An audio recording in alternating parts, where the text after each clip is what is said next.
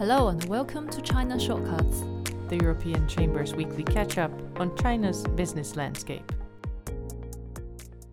On 17th March, China's central bank announced it would lower the amount that banks are required to keep in reserve for deposits in order to maintain sufficient liquidity in the interbank system. The decision to cut the reserve requirement ratio for banks by 25 basis points will take effect on the 27th of March and is expected to inject about 500 billion yuan worth of liquidity into the market. This in turn will provide lenders with more cash to pay out loans and open up the possibility for reducing lending rates. According to data from the central bank, since 2018, the reserve requirement ratio has been lowered 14 times already, with the average ratio decreasing from 14.9% to 7.8% by the end of last year.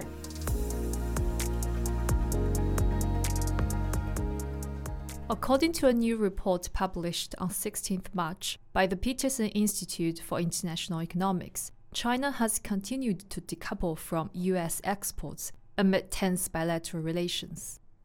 The Washington-based research organization highlighted that as both sides fear that the other would suddenly weaponize trade flows in the name of security, to mitigate risks, they are attempting to diversify. The report points at 2022 data showing that U.S. exports are falling farther and farther behind foreign peers also selling into the Chinese market. This trend is seen in all key areas. U.S. manufacturing exports have for the most part disappeared, semiconductor sales dwindled and may not return due to new U.S. export control policy, while services exports that were tarnished by the pandemic have not made a comeback. The report stressed that worrying signs have emerged even in the field of agriculture, where U.S. sales to China hit record highs in 2022. According to the Peterson Institute, the uptick in U.S. farm sales to China was largely due to higher prices and concerns over global food security in light of the war in Ukraine. As for the other side, the report says that U.S. imports from China tell a similar story and concludes that the two economies are becoming less directly interdependent through trade.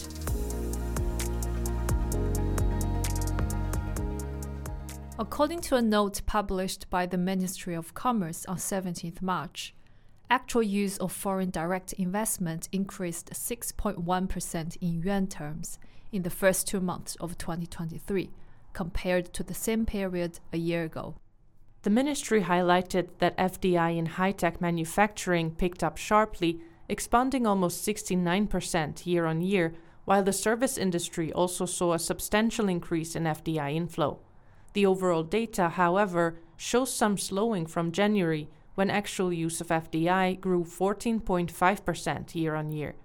Furthermore, the ministry's note points out that investment from Belt and Road countries and the Association of Southeast Asian Nations increased more than 10% in January and February. However, without a clear breakdown of the data, it is difficult to gauge foreign investors' sentiment, especially since the official FDI data also includes investments from Hong Kong or tax havens like the Cayman Islands, even if the money comes from subsidiaries of Chinese companies, a phenomenon known as round-tripping investment. Environmental, social, and corporate governance, or ESG, is fast becoming the global standard for investors seeking responsible investment opportunities. This framework requires companies to provide data on several aspects of their operations, such as carbon emissions, employee health and safety, diversity, and business ethics. More and more companies are embedding ESG in their corporate strategy to pursue sustainable development. At the same time, younger generations entering the workforce are highly motivated by the employer's ability to demonstrate the purpose and value of its social impact. It is therefore important for companies to understand how to integrate ESG into their corporate human resources strategy and how to develop talent with ESG skills. Join this year's Human Capital Conference in Beijing on 27th March to hear CEOs and HR leaders from top-tier companies discussing the latest trends and best practices in ESG. Thanks for listening. Tune in again next week. In the meantime, find useful links in the episode notes.